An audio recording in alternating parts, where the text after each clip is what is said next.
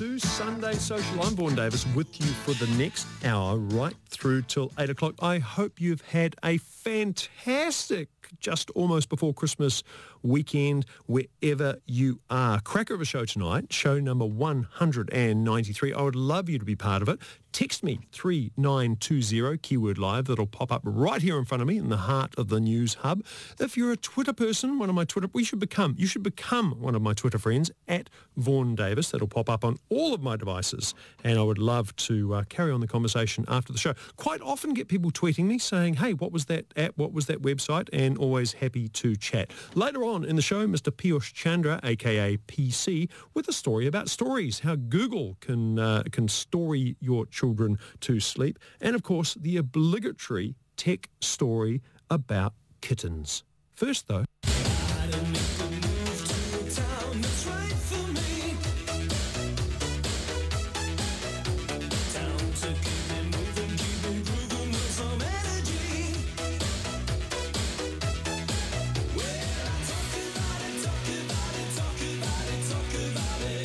Jake Miller is a bit of an overachiever. He sold his first business, Oompa, when he was still in his teens, and his current one, Unfiltered, is fast becoming the go-to for business inspiration.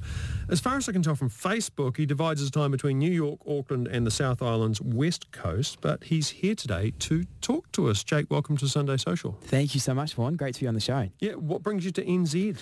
So I've been down here at the moment working on three things. Firstly, with Lifeline, an amazing charity I'm an ambassador for, raising some money for, the horrendous youth suicide statistics here in New Zealand. And we hosted a dinner a couple of weeks back and raised $55,000 for that, which was amazing and something, I'm super proud of. Obviously, it's a cause that needs some attention. So it was great to be able to help with that. And then also running a half marathon, which is my first ever. So that's been a lot of training. And then also doing a bunch of work with Huawei to launch the new Mate 10 artificially intelligent smartphone. So that's been great as well. Yeah, I've been lucky enough to have one of those in my Christmas stocking, thanks to the Huawei PR fairy myself. Yeah. We can compare Huawei Mate 10s after the show. So, but your main business is this video business education inspiration website called Unfiltered. Is that how you would describe it? Yeah, I would describe Unfiltered as a learning platform for entrepreneurs who want to learn business fast. So we're all about providing content and insights to, hungry, hustling entrepreneurs who are pretty impatient and they want to learn as fast as possible. And we break all of our interviews up into, really consumable chunks of advice, focusing on everything from expanding into new markets or raising capital for your business or marketing or whatever it may be to truly help entrepreneurs learn business fast from the best business people in the world. So in essence, you've tracked down a whole bunch of interesting, successful, inspirational people, plonked them down in front of a video camera and chatted to them about these things. That's the format, right? Yeah. So generally we have about an hour with one person and, we film for the entire hour and then it's broken up into maybe 15 or 20 individual videos. So it's talking about success, it's talking about how they got there, and it's talking about how, the next generation can build successful companies as well. Why did you decide to chop your videos into little bite-sized pieces? I mean, what's wrong with a 1 hour video? Hey, this is a 1 hour show. It rates through the roof. Yeah, I mean, we give our viewers the opportunity, they can watch the whole thing. But there are a lot of people out there who want to learn as fast as possible and compare answers on certain topics. So for example, if we're talking about, raising your first round of capital for your business as an example, people can come onto our site and listen to 2-minute videos of some of the top entrepreneurs in the world talking about, how they raised their first round. So that way people can learn really fast, get insights from a lot of people, which makes it, a very, user-friendly experience for the consumer. And tell me about the sort of people you have on the channel. Yeah, so we've just came back from the US who have been filming for the past 2 months, and we've done some amazing interviews over there. We filmed with, I think, 5 founders of companies in the US that have become billion-dollar companies in the space of the past 10 years. So amazing entrepreneurs who are building these incredible companies. The founder of Warby Parker, which is an amazing glasses brand out of America. We filmed with Don Valentine, who founded Sequoia Capital, arguably the greatest venture capital firm in the world. Sir Richard Branson. We're filmed with, Sarah Blakely coming up soon, who is the youngest self-made female billionaire in the world, who founded Spanx. So, uber successful entrepreneurs, people out there doing it, people out there who have done it, and people out there who want to share their sort of secrets and advice to the next generation. And how do you go about convincing these people to give up an hour at least of their time, because I'm guessing they're all pretty busy people if they're running billion-dollar companies. How do you convince them, hi, I'm from New Zealand, and come and sit on the couch and give an interview? What's the pitch? Yeah, there's a lot of... Because I could use this. Get people on the show. Absolutely. There's a lot of persistence. I know I'll generally follow someone up, 10 to 15 times before I give up, and quite often I find maybe 10% of people will reply on the first email, 20% on the second, 25 on the third, but you sort of get to the fourth or fifth and people realize that you're not going to give up until you actually get a reply, so you start getting a lot more replies after that. So I'll just keep following up. It's honestly all about persistence and just banging down the door as hard as we can. And how many people have you interviewed so far as part of Unfiltered? As part of Unfiltered, I think I've interviewed about 200 or 300 people. I had a business beforehand, Oompher, and across both of those, probably 450 odd people now. And does everyone make the cut?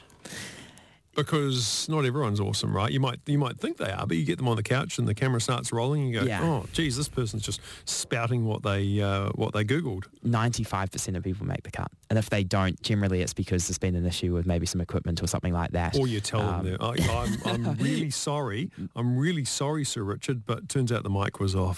No, we've never lied about it, but it is, most people make the cut. I would lie about it. That's why because I wouldn't ring up and say, hey, it turns out you were useless. I mean, it's interesting. Most people are great, and we do a lot of research before we interview people, and and make sure that the people we're going to interview, we really want to be on the show.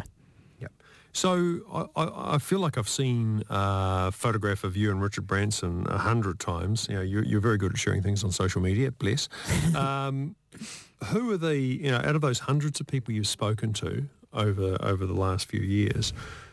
Who are the ones that really stand out? The ones you go, wow, that was one of the best hours of my life. Just talking to that person. Well, I'm going to talk about 2 New Zealand examples that I've filmed, both within the past 2 months, that have been amazing interviews.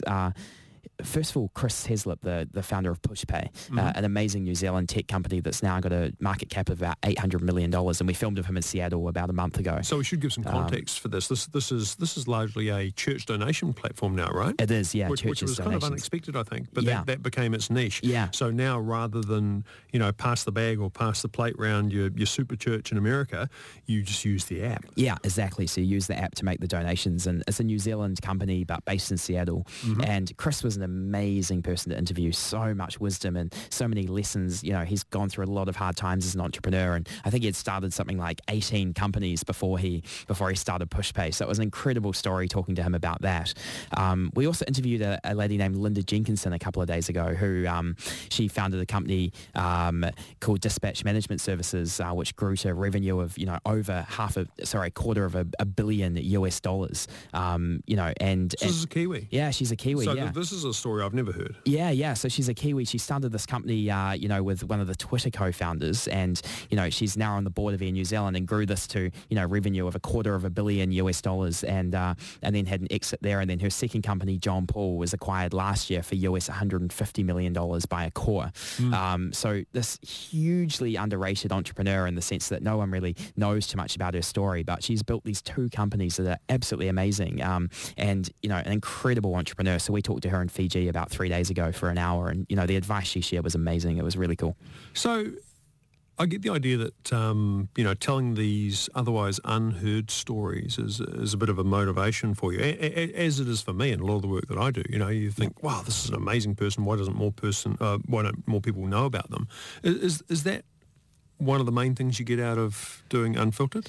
Absolutely. And I think in New Zealand, that's something we really have obsessed about when we've built the business here. In the US, it becomes a bit harder because of course, there's a lot of entrepreneurs over there who nobody's heard about, but we're trying to, obviously grow our subscriber base as fast as possible over there. And, the lower hanging fruit are the people who have, large profiles, because it's easy to market those interviews. Yeah, but on the other hand, I can see Elon Musk or Richard Branson anywhere, right? That's true. Sort of, yeah. There's a balance between those 100%. things. So if I think of some of our interviews that we're most proud of, for example, we did one with Stephen Jennings, the New Zealander who's had tremendous success in Russia, building his investment bank Renaissance, and now in Africa building 7 cities with his company that's going to come back to me the name in a minute. But an incredible story. Rendeavor, is the company in Africa, and he hasn't done interviews with any New Zealand media in a number of years, and we had an hour with him to sit down and talk about, the secrets of building these companies in emerging markets. And that's a story that should be so well known in New Zealand, but nobody really knows about Stephen Jennings and what he's achieved. So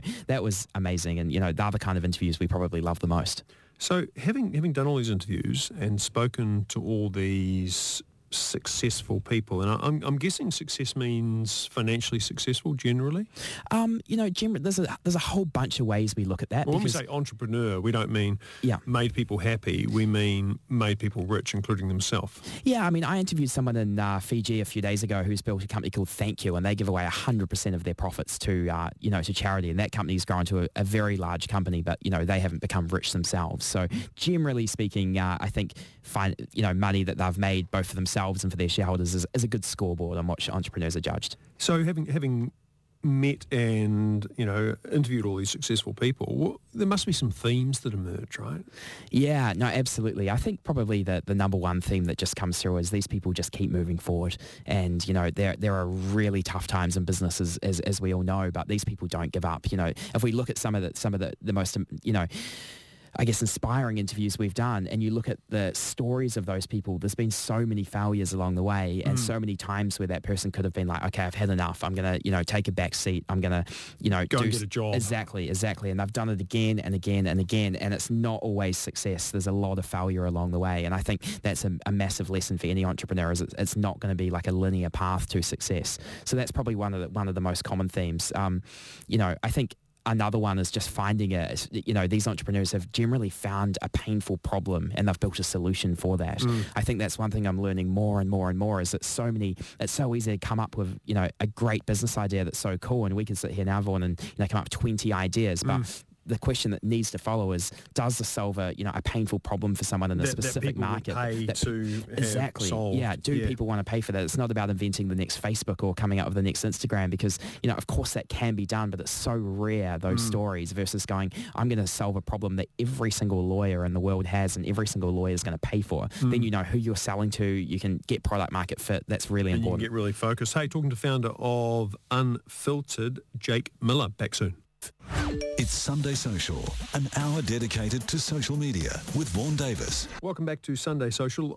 With me in the studio, founder of business education video channel Unfiltered, Jake Miller. Welcome back. Thank you, Vaughan. Now, we said something before the break about entrepreneurs, not giving up. And a sign of giving up as an entrepreneur, perhaps, is getting a job, like, a lot of us have had at some time in our lives.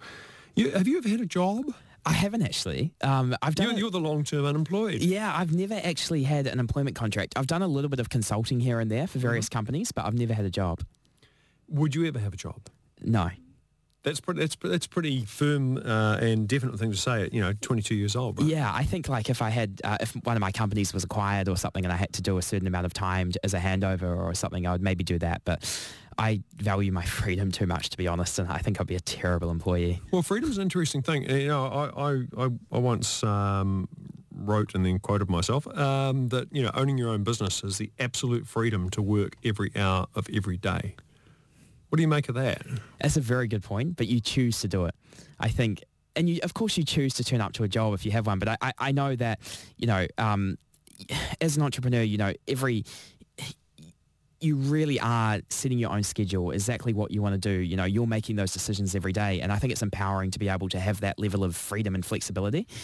Whereas I know that, for example, if you wake up one morning and you just really just can't be bothered today, it's not like you have to turn up and be somewhere, whereas... I think this is very hypothetical, because I don't think you wake up and think that. Yeah, I know, but there are certain times when I wake up and go, I just can't be bothered today, and then I might just, in New York and go and sit in the park and read my book, whereas I wouldn't have that flexibility if I really had to turn up. If you meant to turn up at 9 o'clock in the office. So we chatted about this last time you were on the show, which must be a couple of years ago now at least. Tell us about what led you from being, a kid in school, surrounded by kids in school who planned to go to university and, get that job, to where you are today. Give me the short version of that. Yeah, the short version is that I picked up Sir Richard Branson's Losing My Virginity, the autobiography, and read that and just was so inspired by what he had achieved, and was like, man, I'm going to do this, and decided to turn down a law scholarship I had and go and start my first business straight out of school. And if I hadn't read that book, I definitely wouldn't have gone and started my first business. So that was a massive tipping point for me.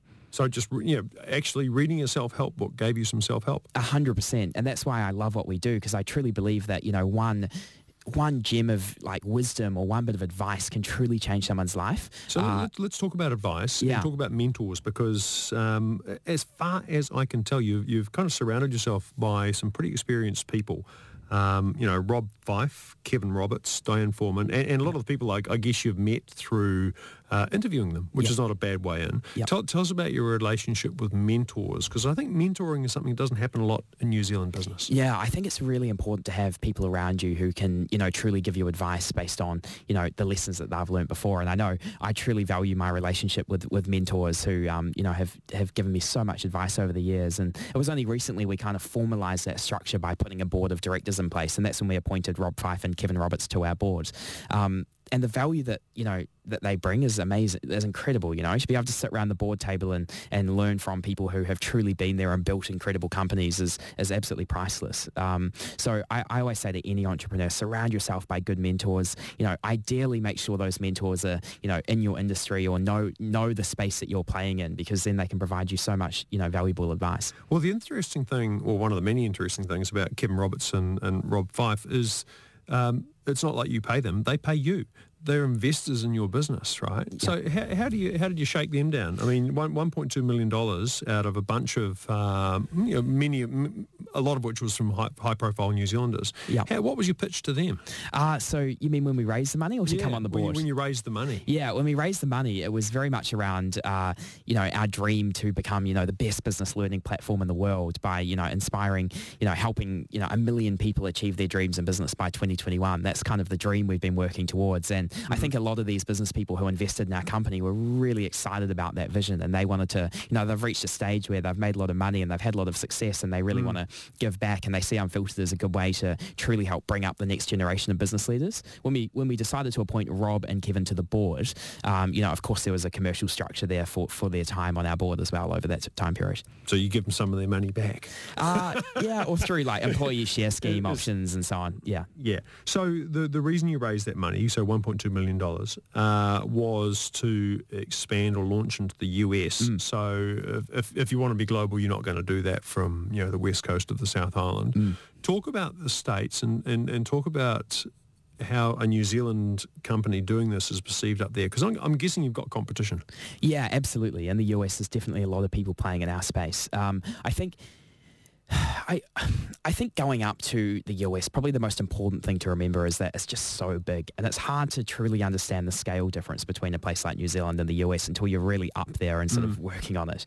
And I think it's a dangerous game to go over and think we're going to expand to the entire US. So for us, we're really focused on New York, we're really focused on San Francisco, and we're really focused on Los Angeles. That's where we target, our subscribers. That's where we do the majority of our interviews, and that's where we spend all of our time, meeting with PR companies and accounting firms and law firms and distribution partners and everything we have to do. And I think choosing specific parts of those big markets is really, really important. How we're perceived, I think it's an advantage, I really do. People are excited about seeing this company that's, done well overseas come over and try and expand into the US, and they really want to help. So I guess if I'm Elon Musk's brother and I've got 5 interview requests, and one of them's from a young Kiwi, one of these things is not like the other.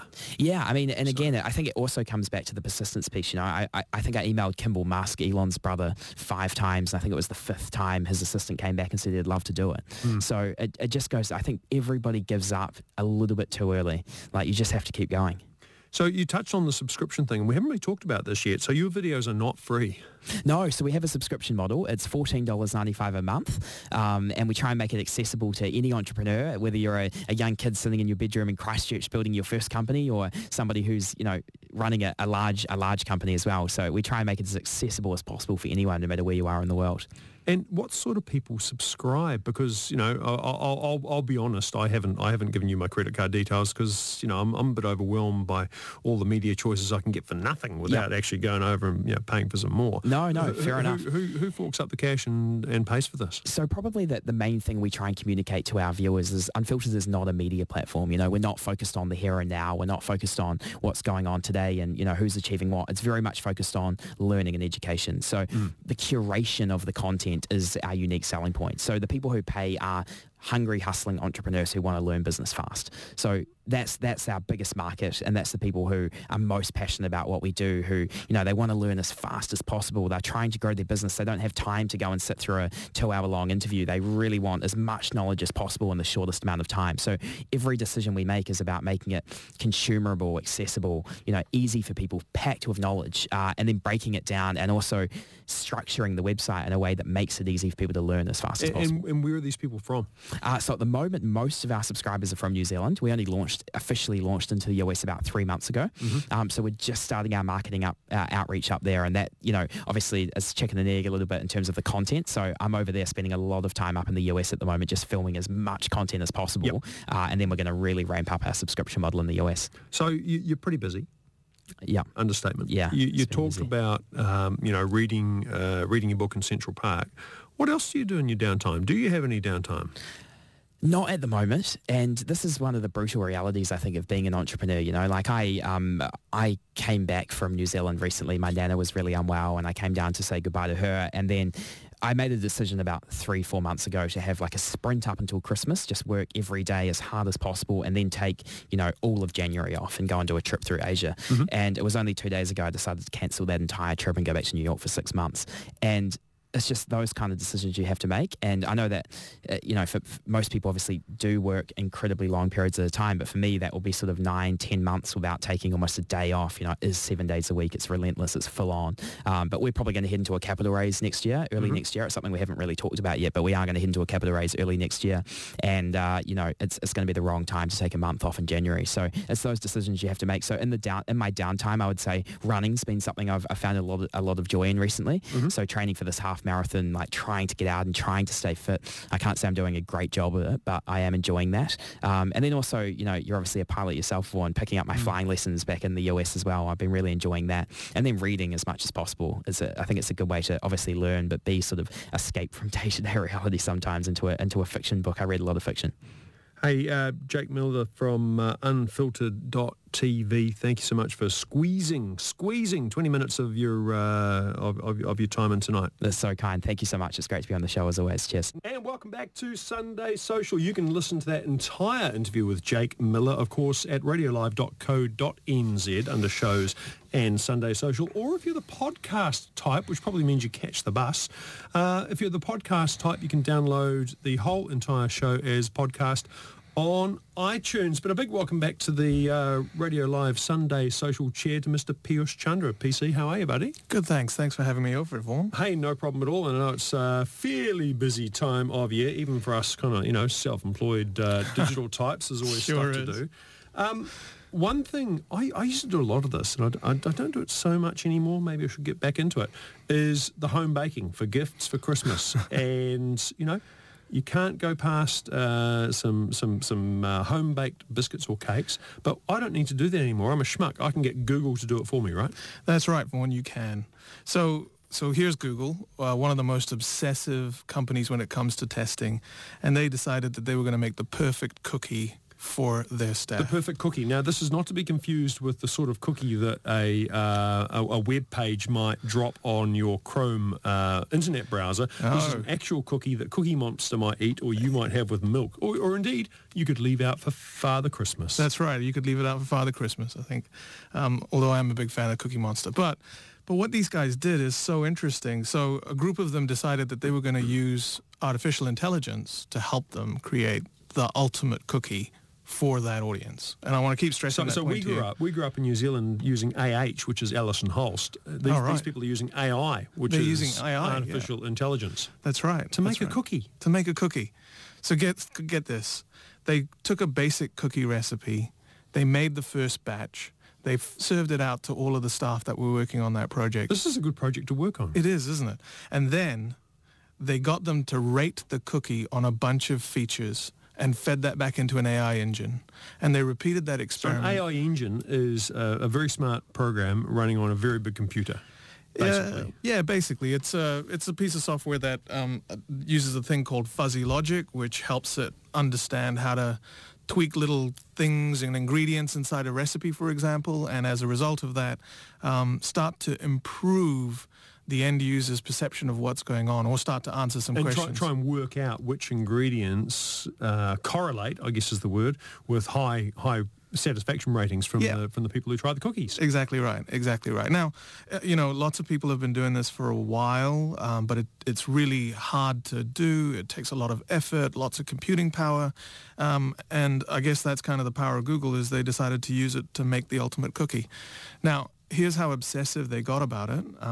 They did 59 different experiments to arrive at the final result. Now that's a lot of batches of cookies, because you might take the basic recipe from a recipe book. I'm going to add a bit more sugar, and that for there on in is the formula. PC's family cookie recipe. That's but right. Google's done the hard work for us, and they've come out with the perfect. And if you want this recipe, I'll tweet it. I'll tweet it right after the show. There's a reason to follow me at Vaughan Davis, or just Google cookie recipe. But it's the chocolate chip and cardamom cookie. I know. I wouldn't have thought of that. Neither would I. And I guess that's kind of the really interesting thing here, is that the artificial intelligence engine designed the recipe for the people that were giving it feedback, which means that these are personalized recipes to just that group of people. Right? That's interesting. So for the people in the Google group, this is their perfect cookie. But if, let's say, I had my Google Home, which is my little smart speaker thing sitting in the corner, read me out this cookie recipe and talk me through making it, so I'd make it. I'd get to the end and it would say, how would you rate that out of 10? And I'd give it the score. That's and right. it then, the next time I asked for the cookie recipe, might change it. Yes, exactly. And this is the most amazing. I mean, I know I've been banging on about conversational UI for a while, but So conversational UI, you mean speaking to a computer and a computer speaking back to you, rather than That's right.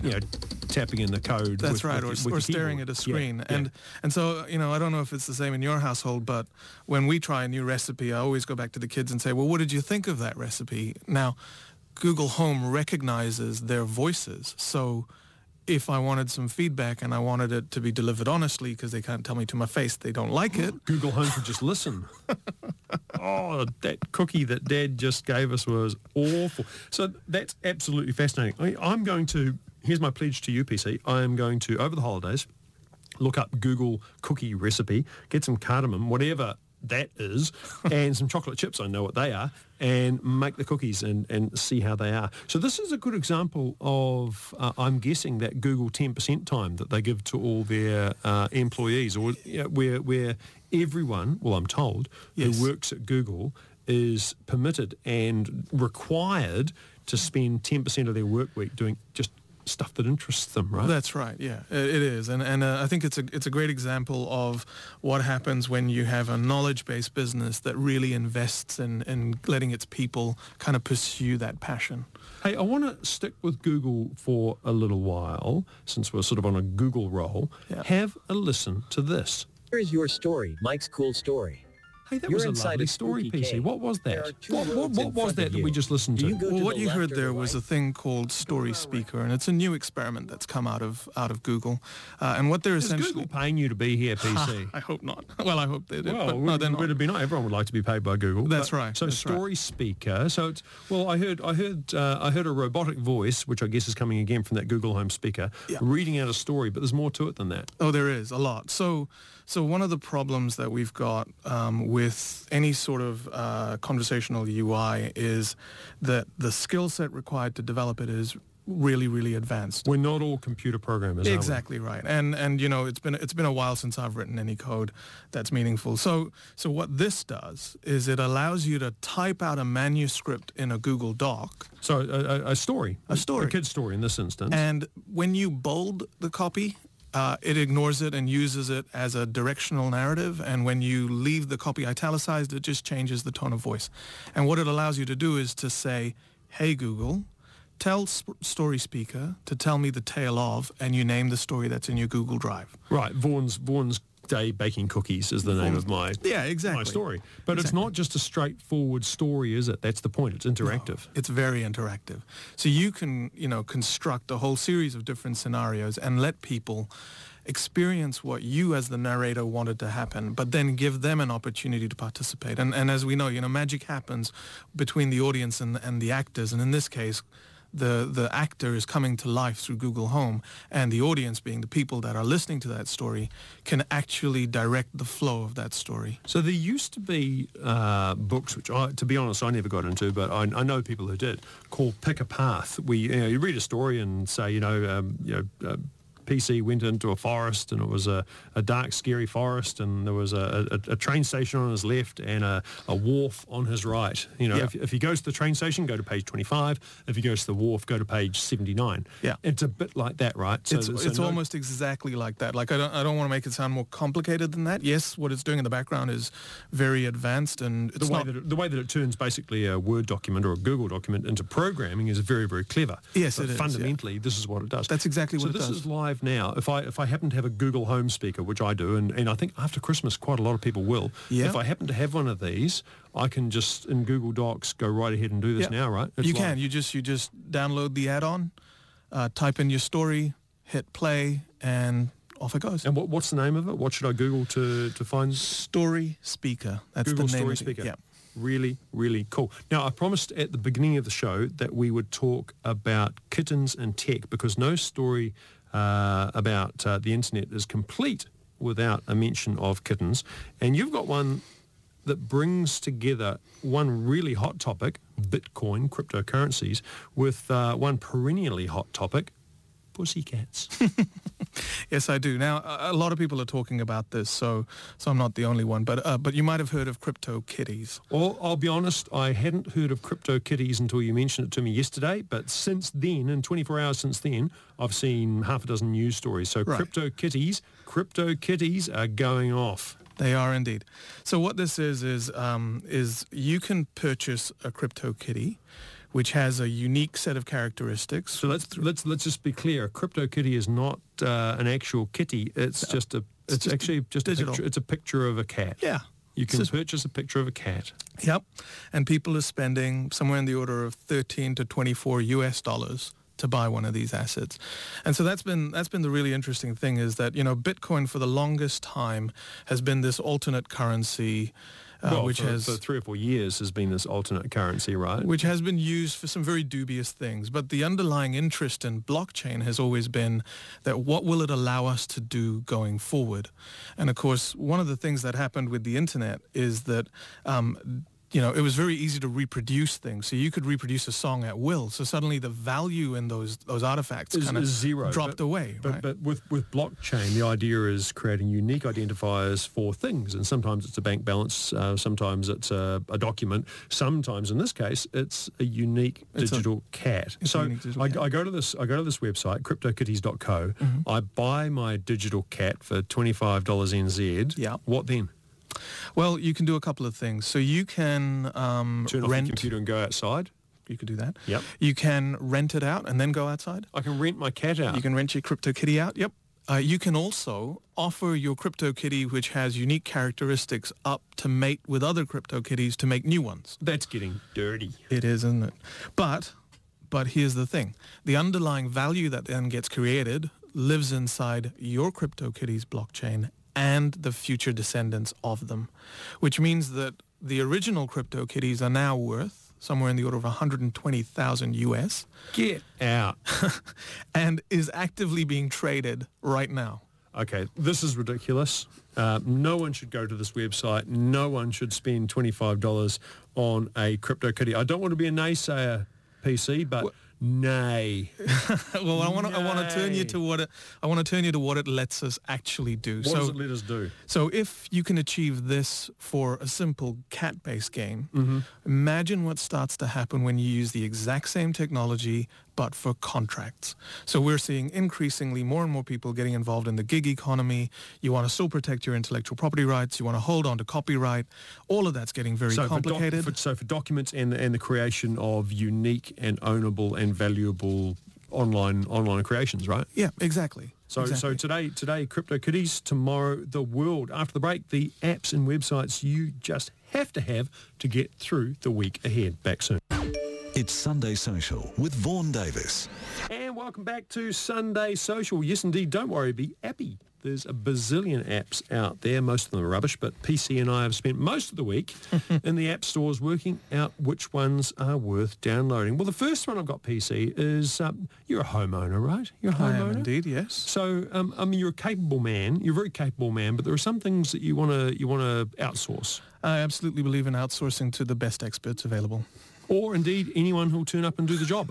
Tradespeople are like hen's teeth, especially here in Auckland, where we're where we live. You know, there's a bit of a building boom, as there is in many parts of the country.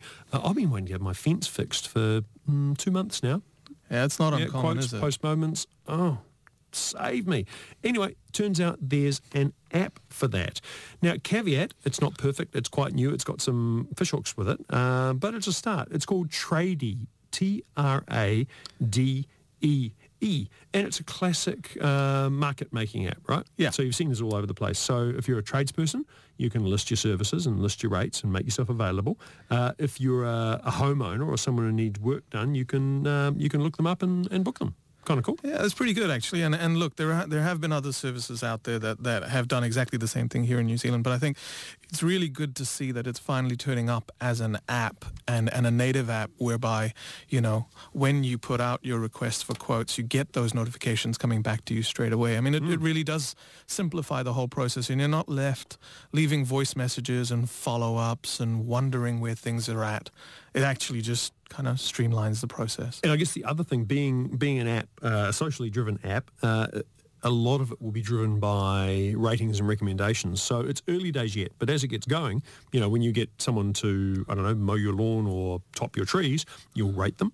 And other people will see the rating of the tradespeople, and vice versa. The tradespeople will rate you. If they're anything like Uber, they'll go, oh, that PC. That's right, and that's sweltering hot day didn't bring me a lemonade. That's right, and that's a little bit of cause for concern, because, you know, some people are incredibly good, and you really don't want them being discovered by others, because then they become too much in demand. That's a really good point. So, you're gaming. You haven't even used this app, and you're gaming it. So if I get someone to finally fix my fence, and they do a really good job, I should give them a really low rating, right? So no one else books them, so they'll be available when I need them. Is that what you're saying? No, that is what you're saying. No, that's not what I'm saying. I'm saying temper your exuberance. Temper your exuberance. Curb your enthusiasm, especially if they're working on my curb. That's right. Enthusiastically. Hey, couple of caveats. It's new. It is available for iPhone and Android. The download and the sign-up were a little bit sort of slow and stumbly for me. Might have been just me. The weird thing about it, though, is throughout, and reminder, this is 2017 here, all throughout the thing, it talks about tradesmen, and there's full of pictures of men with beards and cartoons of men with beards. Last I checked, there are some trade ladies out there as well. There certainly are. Apart from the gender skew, Tradee, interesting New Zealand-made app to have a crack at. Therapy on the internet. Yes. Now, I've dug into this before, and I don't know if it was when you were on the show or not. There's a couple of apps and chatbots that use cognitive behavioural therapy, just by talking about things and reframing attitudes and things, with the idea that it will, you know, reduce symptoms of anxiety and depression. Have you come across those before? I have indeed. In fact, I had the opportunity to work with one a while back, which was all about helping you overcome fear of flying. Oh, really? By giving you little exercises to keep you preoccupied and calm. And that stuff works, right? You might think, oh, we need, you know, actual people to, you know, address our psychological, mental health issues, but actually a computer program can do that. It can, and it, you know, it's really useful if it's good at distracting you, or if it's good at reframing things. What did the fear of flying one do? Because this could be handy for when I take people on my plane. It just kept reminding me to breathe, because I'm not a very good flyer, and you know, I have to travel a lot, and it just really simplified things for me. I'm not going to invite you for a ride on my airplane. I will not be accepting. You won't see it as the treat that you should. So anyway, this is a New Zealand-made website and app. It's called ThinkLadder. So thinkladder.com. I guess you know, climb out of a bad place, I guess, is the metaphor they're going for there. And really cool. So made just north of Auckland at Snells Beach. In fact, right. Without making you, sweaty and anxious, I was flying over Snells Beach in my little aeroplane just yesterday, which is near Warkworth. So a couple of Snells Beach locals, they were using this, cognitive behavioural therapy thing, and when they could get people to use it, especially at-risk youth and youth offenders, especially when they could get people to use it, it worked. But the big barrier for them was the stigma with going to see a therapist, right? Right. And maybe it's a Kiwi thing. You've done a lot of work with Americans, I'm sure. Yeah. And it seems like every American is in Has a therapy. therapist, I know this great guy. You're going to go see this guy. Yeah, pretty much. In New Zealand, bit of a stigma, right? We're not going to admit to that. Well, maybe you don't need to. So this website, which is thinkladder.com, sort of packages up a lot of what happens in those therapy sessions, cognitive behavioural therapy, as sort of a bunch of step-through exercises, which is kind of cool. So, and is it and is it actually used by therapists themselves? Because that's the ultimate test, isn't it? well, when they need therapy, I think therapists do need therapy quite a lot because it's pretty stressful stuff. And then conversely, people with mental health issues are often attracted to those professions. Right. There you go. I didn't know that. Yeah, well, mate, I studied psychology and there's some interesting people in the class. Nice. So it takes you through theme by theme, and I had a look at the theme this morning, perfectionism. I thought that's interesting. I wonder what they do for perfectionism.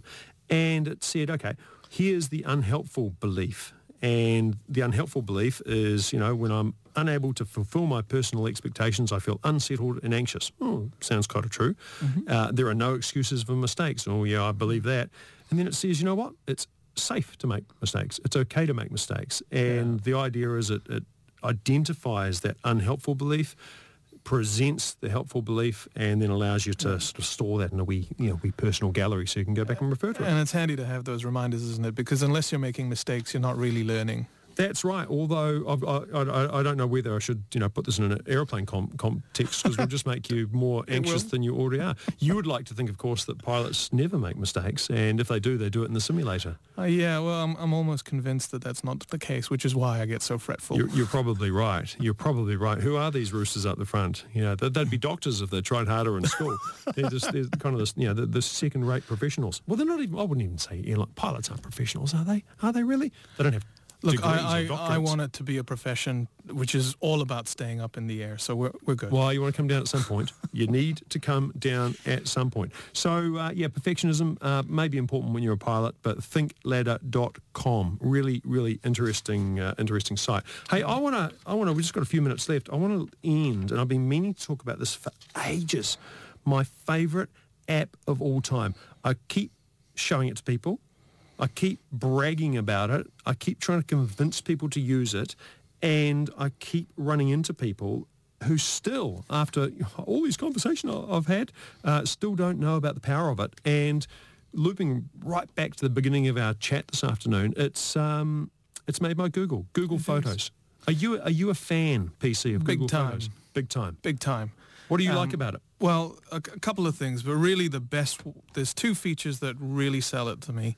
The first one is you can take some of the crappiest photographs ever, and if you take lots of them, it uses a little AI engine in the background to tidy up the image, get the coloring right. Take the best of many photos to make one photo. That's amazing. And so that's what a professional photographer does when they composite images together. They take lots and lots of shots and they pull them together. And that's exactly what this thing's doing. And it's actually very good and getting better every day. And that's the thing about Google Photos. It gets better every day. So that's your favorite feature. And I will say, this app is a free app and it's available both for Android, which you'd expect because it's Google, but also for iOS, for iPhone. Right. My favourite thing is that you take your photos on your phone, you link them to your Google Photos account, which is free. It uploads them as you go. The first time you do it, it might take you days, but after that, it does it as you go. It knows what's in your photos, and I love this. So if someone says to me, hey, I hear you've got goats, show me a great photo of one of your goats. I just type goat into Google Photos, and it goes through all there must be 10,000 photos there. 9,000 are of me. And the 1,000 that aren't of me, it just looks for what it thinks is a goat. And it finds the goats. It's incredible. And it can be really nuanced. You can say, find me hot chocolate, and it finds photos of hot chocolate. Or find me, Pahutakawa, and it finds that. And okay, so let's take this all the way back to where Story Speaker is going with all of this, right? So all of that knowledge about those images in your Google Photos, actually gets put together into a little time-lapse movie of your day. So we did a trip to Hobbiton. This is now 2 years ago. And it makes a time-lapse movie. And it made a time-lapse movie earlier today and just kind of sent it to me and said, hey, this is what you were doing 2 years ago. That is absolutely awesome. Hey, speaking of which, it's been awesome having you on the show as always. Thank you for joining me, PC. Always a pleasure. And thank you also to Jake Miller from Unfiltered in the first half, Sarah O'Dwyer in the booth. As always, stick around for the Weekend Variety Wireless. I do. I'm Vaughan Davis, 99.